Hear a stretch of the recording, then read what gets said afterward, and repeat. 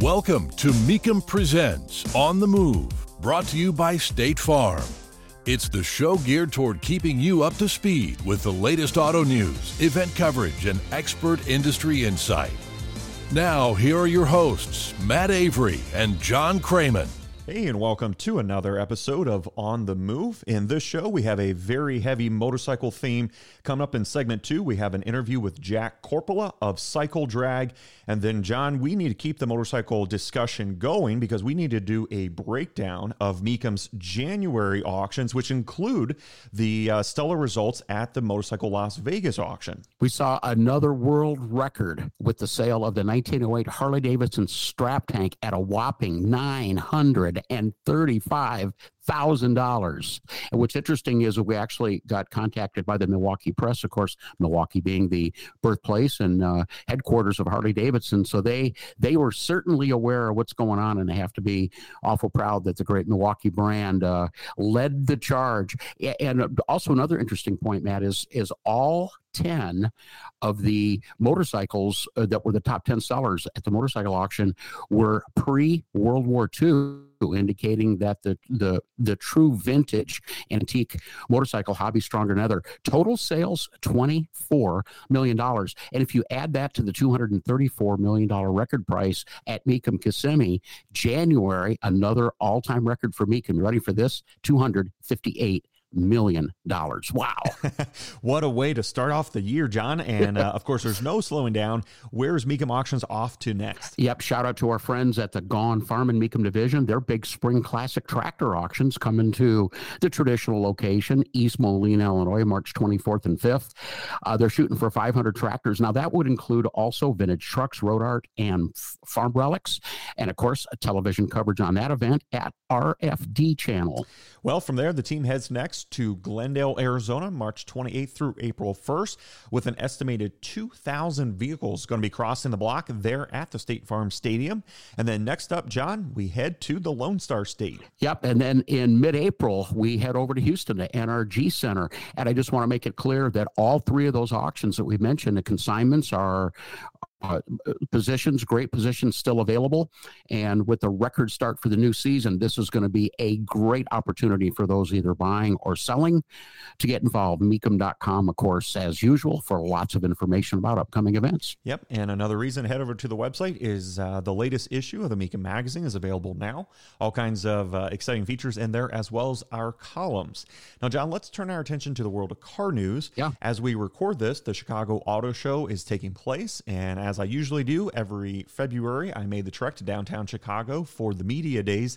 Got to check out all the vehicles on display, and a couple standouts I want to definitely cover, including, I know one of the cars that you were really dialed into, the 2024 Chevrolet Corvette E-Ray. Now, before we get to maybe the most notable aspect of the car, its electric powertrain or hybrid powertrain, I want to talk about the color. Chevrolet chose to have this one on display, the show car in cacti green, kind of a polarizing color. Do you think that was the best choice for a show car? Matt, that is a really good question. That cacti green is going to be a production color for the upcoming model year, not just exclusive to the E-Ray. So it'd be fun to see exactly not only what happens with some of these unusual colors, but also, of course, with the very first electrified Corvette. We just want to make it clear that the E-Ray is a conventional LT2 495 horsepower mid-engine V8 with an extra 160 horsepower worth of hybrid power in the front. First all-wheel drive Corvette of all time, roughly about the same price as the 670 horsepower Z06, which of course is a pure gas engine, ICE engine as we call it, and the fastest accelerating Corvette in history. You ready for this? 2.5 seconds, 0 to 60. And that's primarily due to that added electrification of the hybrid system, not only with the extra power, but the extra bite of the front wheels. Really glad you had a chance to see it in person. I have not yet. I'm a little jealous. Well, before leaving Chevrolet, I did spy a single Camaro SS, but not a lot of fanfare and certainly no kind of major news announcement about what's in store. You and I are big fans of the model and obviously very eager to hear what might be on the horizon. I got to say, John, I'm concerned. 2022, the model year came and went, and there was no anniversary edition. That would have been very customary. Right. So I'm just worried that they might be phasing Camaro out, and obviously we'll have to wait and see. Now, moving on, there was an anniversary being celebrated over at Jeep. They are marking 20 years of the iconic Wrangler Rubicon with a special 20th anniversary package available on both 4xe and 392 variants. They will come with a whole suite of exclusive features along with upgraded components. And I gotta say, John, I was kind of expecting something like this only because of how strong Ford's Bronco has charged out of the gate. If Jeep wants to stay on top, they're going to have to keep the Wrangler interesting. And so I think efforts like this are certainly a step in the right direction. I think that's a really good point. I think it's going to be a lot of fun to watch the continued battle of Jeep versus Bronco. They are now, especially as we kind of wind into, hopefully in the near future, getting production levels and part shortages and all that kind of back to normal, and look at a real classic sales battle.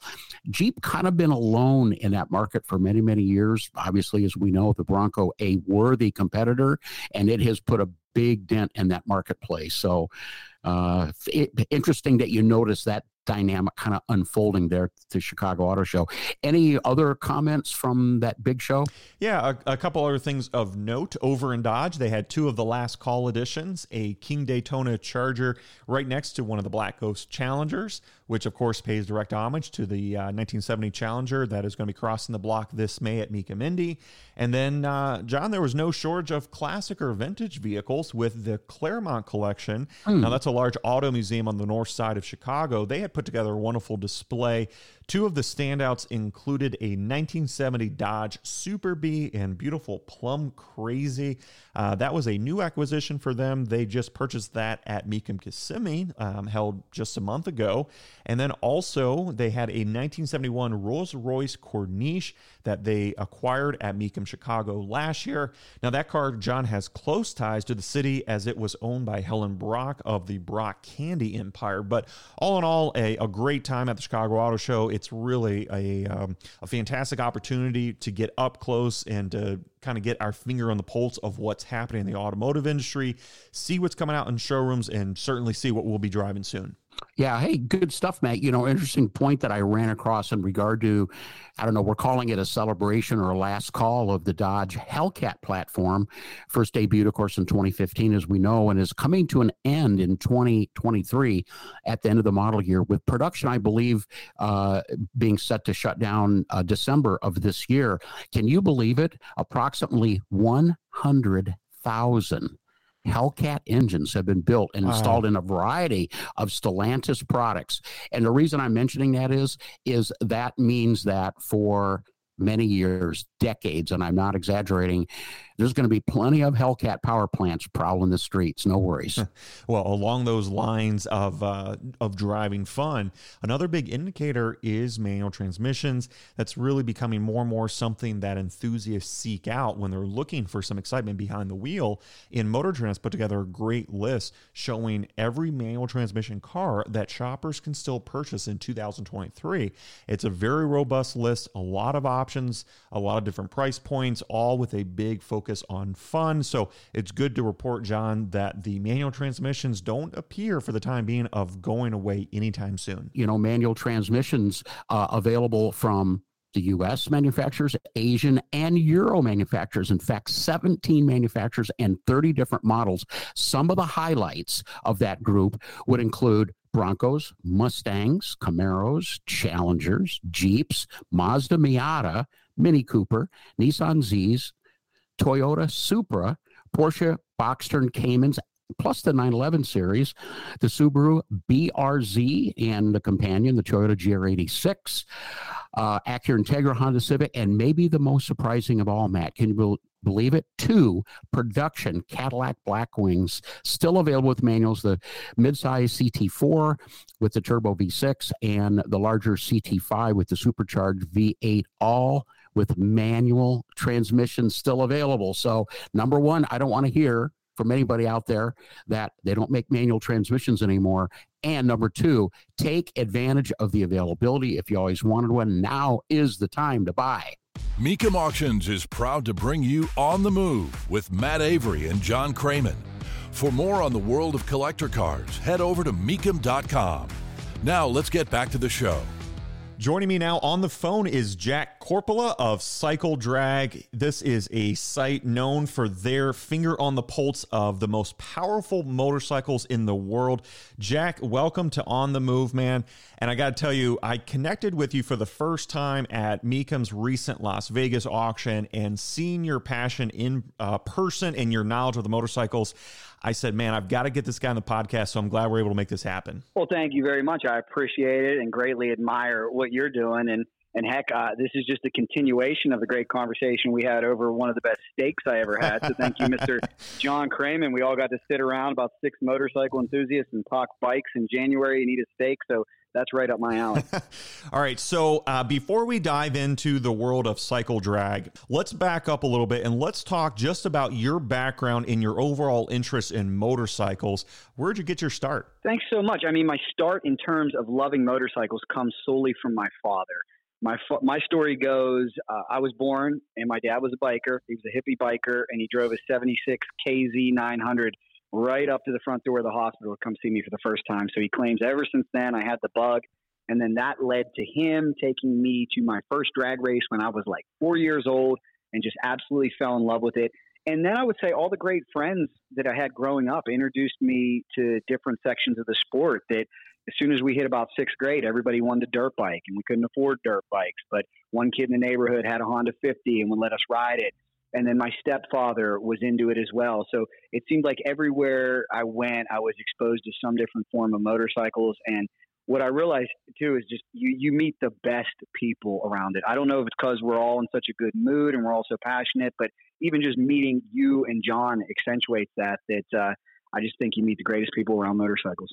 Now, where did the Cycle Drag development come from? When did you officially launch? I went to the University of Florida in 2001, which was a big move for me because I was a Pittsburgh kid who had never really been out of state, but my parents took me on one vacation. And once I saw the sunshine in January, I said, yeah, this is it for me, which is why I'm sitting in Clearwater, Florida right now. But anyhow, went to the University of Florida, knew that I wanted to pursue a career in journalism, and the major motorcycle drag racing series was stopping by. So I volunteered to announce at Gainesville Raceway, and the promoter, I'll never forget the email. He said, it's a fast-paced world. Timing's everything. Normally I would say no, but just as you emailed me this, my number 2 announcer canceled on me. If you can come out for free, we can have you. So that really started my announcing career, which then, you get with some of the savvy announcers and they say, hey, when you go home, if you can write a few articles, you can make some more money.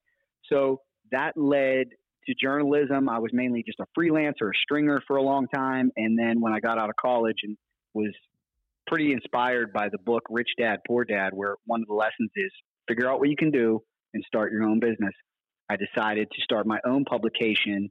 And it was just as bare bones and as scaled down as it could possibly be. I would go to Kinko's and print 1,000 flyers and take them to the races and pass them out and hope that 50 people looked at my site. And that was in 2006. So with digital media and everything else that's happened, we have come a long way. So CycleDrag.com is your flagship URL. That's your hub for all the news content you're producing. And then from there, you expand out and you're on all the major social platforms. And you also do a ton of video content, Jack, both behind the camera and in front of the camera. You are very proficient in communicating what makes these motorcycles so significant. Yeah, thank you so much. I mean, that has been a godsend. I've always been a TV guy, and I think that we live in such a unique time. It can be a scary time. It can be an intimidating time. But looking back and realizing I'm the kid that sent VHS tapes out to 30 news stations across the country hoping to get a job and relying on 30 gatekeepers to maybe respond to your email, that's where we were in the year 2005. Now we're in this just incredible era where anybody can make it. We can do our own podcasts. We can put our own videos out. And the great measuring stick is can you build an audience? So it took me a long time to get there. And certainly it's still trial and error, but that is my bread and butter. I love the digital media aspect of this sport between Facebook and YouTube. Those are my 2 busiest platforms. I did have to go on TikTok. I thought I was too old for TikTok, but I gave it a shot. Okay. And it just, as we constantly evolve, and Sure. who knows what's next, right? We hear the metaverse is right around the corner, so who knows? And it seems like, Jack, throughout the growth that you've experienced with this, that you've really kept that mission to be focused on spotlighting the most powerful bikes that are out there. It seems like you really stay true to that. You certainly cover some of the vintage and restoration aspects, but you really keep that focus on going fast. I do. I have an affinity for that. I think it's super cool. I'm very close with Larry Spider-Man McBride. He's the world's fastest motorcycle drag racer. Anybody who has never seen him go down the racetrack will have to check it out on my Cycle Drag YouTube channel. But that being said, along the same lines that you believe in as a great journalist, that John Kraman is so good at, I also believe that even more important than power and speed is the story. And sometimes you can find such a compelling story behind a Honda Shadow collecting dust in a guy's garage. And those are the kind of stories that I've been able to tell that I really, really enjoy. Now, Jack, I'm curious when it comes to output of these bikes. Just give us some insight in terms of the most powerful bikes that are out there. Where do they stand in terms of horsepower in quarter mile times? Larry Spider-Man McBride is at the top of the heap. He's been 550. That's 5.50 seconds from a stop in a quarter mile at 268 miles an hour. The bikes approached 1,000 horsepower a while back. They are now at 1,700 horsepower. So they're based off of a Suzuki GS 4-cylinder bike. They have billet cases, run on nitromethane, supercharged, and they are just wild. There is nothing like it. I think that's what really helped me fall in love with drag racing. I love all different motorcycles, stock motorcycles, but like I said, you have got to hear a Top Fuel bike. And I'm glad you brought this up, Matt, because I know you're local to the Chicago area, that Larry McBride will actually be at the NHRA Chicago race in Joliet this year, and we plan on going up there. So you and all your Macomb followers are welcome to come on out and join us. Now, when it comes to travels, Jack, how far and wide are you going to produce content for Cycle Drag? That's a great question, because I was just on with some of the NHRA boys yesterday, some of the older announcers and that, trying to get life advice, saying, guys, when do I settle down? When do I have a family? When do I have kids? So it's 201,000 miles in the air last year. And I had the pleasure of working for WWE early in my career. And that's what kind of inspired me, that some of these wrestlers out there, man, they'll wrestle in Australia and then they'll be back in California the next day. And it's just nonstop. So I certainly don't run that type of schedule, but I do believe in, jumping on that airplane, getting to Vegas when there's a big event there. And my most watched YouTube video comes from England. There's a rocket-powered motorcycle over there that's just crazy. And I've also been to Australia. And I'd like to, hopefully now that the pandemic is over with, I'd really like to go to some other places and see what motorcycle culture is like elsewhere. I have a big following, believe it or not, in Thailand, because I don't know if you've ever seen what they do out there, but they take like these small bore 2-strokes and they'll set up pop-up drag races anywhere. And it's just amazing. So I'd like to go check that out someday if I could. Shifting to more of the industry, Jack, what's on the horizon for going fast on 2 wheels in terms of new technologies or new powertrains? The absolute cutting edge that I'm so inside here following this sport may actually surprise you. I guess the easy answer would be the pro street bikes. That's where a lot of the money and technology has gone, and they are modeled after Hayabusa's GSX-R 1000, ZX-14s, turbocharged, all out with a street tire. Now, here's the thing I can tell you about motorcycle drag racing in general, though, that I don't tell a lot of people. I am watching another shift right now, just like I talked about how digital media is making a shift. Back in the 80s and 90s, it was teams like Larry McBride, these well-funded, expensive, just juggernauts of teams. Then it switched to the no-bar stuff, the Hayabusa, the ZX-14. What I'm seeing now with these kids, because, drag racing is unfortunately aging a bit, I just covered an event where there's nitrous scooters and ATVs And I go to the Carolinas. You're never going to believe it. They're drag racing Coleman mini bikes. Okay. Just and not just kids. It's grown men. And it comes back to the same reason. I ask these guys why, and they say if we blow up an engine, we go to Harbor Freight for $100 and buy a new one. So I really think that the new generation, they say the Gen Zers and the millennials, are going to look to do things in a less expensive way. And that's what I'm seeing right now. They still want to be involved. They just don't want to quite be involved at the crazy budget level some of these guys of yesteryear. What about when it comes to stuff in showrooms? Are you keeping up with what the manufacturers are currently offering? I try to the best of my ability, and I'm very intrigued that down here in Clearwater, Florida, there's a Harley dealer that I'm friends with. It's only about 5 miles away. In fact, if you ever come down, I'd be happy to show you. It's neat. It's like a motorcycle complex. Paul Tuttle from Orange County Choppers bought into a bar right next to it. So he's got about 6 or 7 of his bikes on display. But because of the relationship I have with the Harley dealer, I get to go out and get a sneak peek at the latest models. And I think I like the direction that Harley's going. It's funny when you talk about trends in the industry. Who would have thought that the Bagger would be the hottest bike going right now? But it is, and it's not showing any signs of slowing down. In fact, when I go to Daytona Bike Week and stand on Main Street, I'd say 80% of the bikes are Baggers. And where the chopper craze that we watched in 2000, that's kind of subsided a little bit. A few of the guys will bring them back for nostalgia, but everybody wants a Bagger. And I can understand why. It's just such a comfortable motorcycle that you can throw a tent in, you can throw everything you need in, you can go on a camping trip, you can bring your significant other.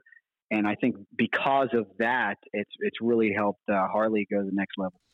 Let's turn our attention to Mecum's Las Vegas auction, because that's where we connected, and I'm definitely curious in getting your thoughts on some of what we saw take place. But I want to start the conversation with a piece of content that you produced, Jack. We've talked about how you're out there, you're doing video content, and one of your videos that you put together from the auction rang the bell. It really went far and wide. It went up to 3 million views? Yeah, 3 million views. I haven't checked it lately. It's still on Cycle Drag Facebook, but yeah, it definitely. I mean, that means a lot to me. I'm so happy. And then when, anytime I go to an event like that, I also feel a responsibility that I know that Mecum is such a huge household name, but I also feel that responsibility that, I want to do my part and help this great event try to reach a large part of my audience.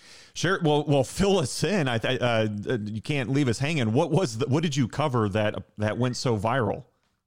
Well, just as we were talking about moments ago, I think it all comes back to a good story. And this gentleman I have a relationship with, his name's Mike Konopacki from Canada. In fact, he's one of the greatest motorcycle drag racers of all time. He won everything in the 90s, has since retired. And I saw him just hanging out at the show last year, and he didn't bring any bikes, but I could see the wheels turning because he's got a collection of about 60 vintage Kawasaki's. So Mike told me this year he's bringing 6 bikes down from Canada, and he is a master restorer. His collection was amazing.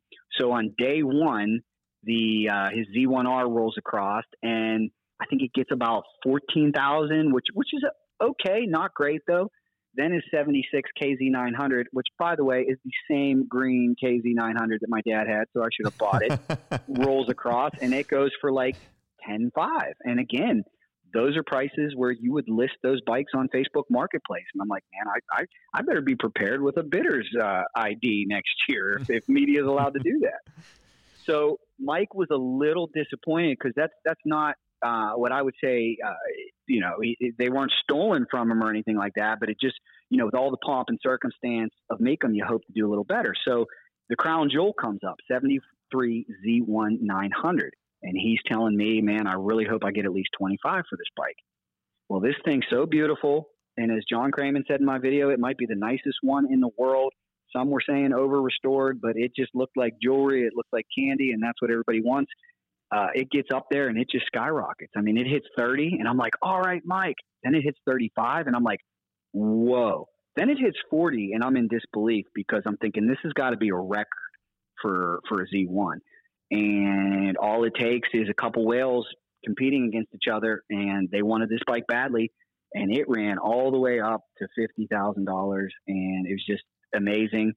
So I think my audience is the Z1 900 is probably one of the most important bikes in motorcycle drag racing history. Almost all of my audience is familiar with it, has had one. So they were very, very interested in that. And it was great to see, Mike, after having a tough day one, making that trip from Canada pay off. Yeah. Well done on the video, man. And I know that it wasn't just that piece of content. I know you were busy throughout every day of the auction, really pounding the pavement, putting together content and spotlights on different bikes. And I know another one, too, that got a lot of attention, and rightfully so, was the high seller of the entire auction. It was a 1908 Harley-Davidson strap tank. It sold for just under $1 million, $935,000. Jack, from your perspective, any surprises here that this was the one that caught everyone's attention? Well, just a flawless, amazing motorcycle piece of history. And I guess, it always surprises me that people have that much disposable income to spend on two wheels. I don't knock it, man. If you got it, you got it. But, here I am focused on maybe buying a house or something.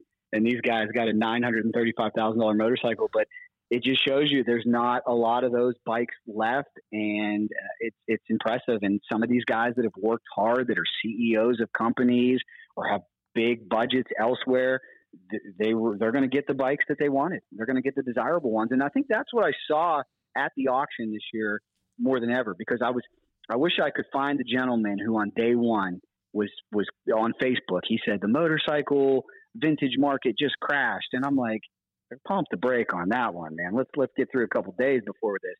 And I think what that strap tank bike proved is that for the right bikes, the market is still going up awfully fast. Buyers might be a little bit more selective than they were, where Konopaki's not getting 16, 17 for his KZ 900, but the strap tank, just amazing. And I think, the coolest part of that, you could probably give me some insight that I don't know Frank and Dana Mecum very well. I respect the heck out of what they've done, but I was watching them, and Frank himself and Dana, they were smiling ear to ear, and they were so excited over that bike. And it was just really cool to see that, when you consider all of the just incredible cars that they've seen and how high some of these things go at the car auction, for them to get that excited over a motorcycle, I thought was really cool. Right. Yeah, I agree.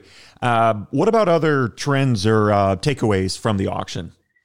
Yeah, I'm a bit perplexed as a drag racing guy, I'm a bit perplexed at the Suzuki GS, because for some reason I feel like it's not collectible really that much at all compared to the Z1. Don't know if that's going to change. Don't know if that's because they were overproduced. And then what I'm seeing is, bam, here comes the 90 sport bike. So it's almost like we skipped over the GS, but now some of these 1990 sport bikes are just absolutely on fire. So I think it really comes down to what's left out there and what people had or what people wanted 25, 30 years ago that they couldn't afford, or what they sold that they regret. Also, the other trend that I've noticed, and I'll tell you, this has changed since the first time that I started covering Mecum, is I'm seeing more and more dirt bikes. You used to get a handful of dirt bikes and really old throwback enduro bikes. Now we're seeing 90s dirt bikes that are restored perfectly to stock. Even, heck, I think the newest bike, I saw a 2003 KX250 there, and I'm like, well, it's collectible already? And it's coming. And I think that maybe that's going to be something that emerges, because think about how many of those bikes that were just destroyed, that you took them out in the woods and beat the heck out of them, where a lot of people can keep a street bike intact and looking like it is. Most of these dirt bikes are twisted around trees or left on jumps and have a bunch of aftermarket parts on them. So, I think that's the next big thing, is taking these dirt bikes back to stock form. All right. So let me ask you this. If budget is not a restraint, what's one of your dream bikes that you'd like to add to your collection? I got a few of them, but I also have a huge fear of becoming I don't ever want to be one of these guys with 60 motorcycles, because I'm a bit of a minimalist. I've already got 4, and I'm thinking, all right, I see how this happened, because you want more. And I just am big on, I want to make sure the bikes that I have, I use and I ride. That being said, would love a 72 Kawasaki H2 750 2-stroke Widowmaker. Would love the 73 Z1. Would love an original 99 Hayabusa. maybe because of what I just said too, I better scoop it up. I always loved the mid 80s GS 1150Es, probably because the same reason why other collectors have an affinity to bikes. It's what I saw as a kid. So I'd love to scoop one of those up. Would love to have some of the old dirt bikes that I had. And now, of course, I'm giving you all modern bikes, and that's an interesting thing too, because it was like I was telling yourself and John Kraman at dinner, is I have so much respect for these board track racers and these older bikes, but I got to be honest with you, beyond respecting the history, it's hard to get it to resonate. That even that 1909 Harley, I can look at it and appreciate it like you would in an art gallery. I can't say I'd ever want to own that bike unless, of course, it was given to me, and then I'd have to figure out what to do with $1 million motorcycle. But I really think that what this industry is all about is nostalgia and what you had as a kid or what you wanted. All right, Jack. Well, let me ask you, where are you off to next, man? I know you keep a busy schedule. You mentioned the event in Joliet. What are other big motorcycle gatherings that you'll be covering in the coming weeks and months? I have a full year coming up. So it's funny that you have talked to me this time, because I love when you saw me filming so much stuff at Mecum. As we say in the biz, I have so much in the can. I have so much recorded stuff that I've told myself this month, I'm gonna take a break. I'm gonna come off the road and I'm gonna get a lot of the content out, because there's just so many stories that I didn't have time to touch. And I'm sure you can relate to this as a fellow journalist, that you want the newsman in you wants to get stuff out ASAP. But then also sometimes you come to an awesome event like Mecum and you want to take every second that you can getting content before those doors close. So because of that, I ended up with so much stuff that is yet to be seen that I'm going to put on Cycle Drag YouTube. I'm going to put on Cycle Drag Facebook and Cycle Drag TikTok, and even got to spend a little bit of time with John Kraman, and that's always fun. We went through his top 5 of the show. So you're going to be able to see John's top 5 motorcycles. And it's not like top 5 most expensive or top 5 most valuable. It's just his top 5 personal picks. Very cool. Well, listeners, if you want to catch that content, you can find it at cycledrag.com. Jack, it's been a pleasure to hear firsthand your knowledge and passion for the world of going fast on 2 wheels. And I certainly look forward to connecting again soon. And it sounds like that's going to be at another Mecum motorcycle auction. Thanks, man. I will never miss that auction. If I have anything to say about it, I tell all my friends, what else are you going to do in January that is that much fun when there's snow on the ground everywhere? Go out to South Point, see 2,000 of the most amazing motorcycles, and enjoy the Mecum entertainment. So thank you very much for having me on, and you keep up the good work as well. You are a tremendous asset to Mecum, and everything you're putting out on digital is great. So I wish you guys all the best of luck, and if there's anything I can do to help, I'm always willing. You've been listening to Mecum Presents On the Move, brought to you by State Farm. For more information, visit Mecum.com. And join us again next time as we take you inside the world of muscle and collector cars and more.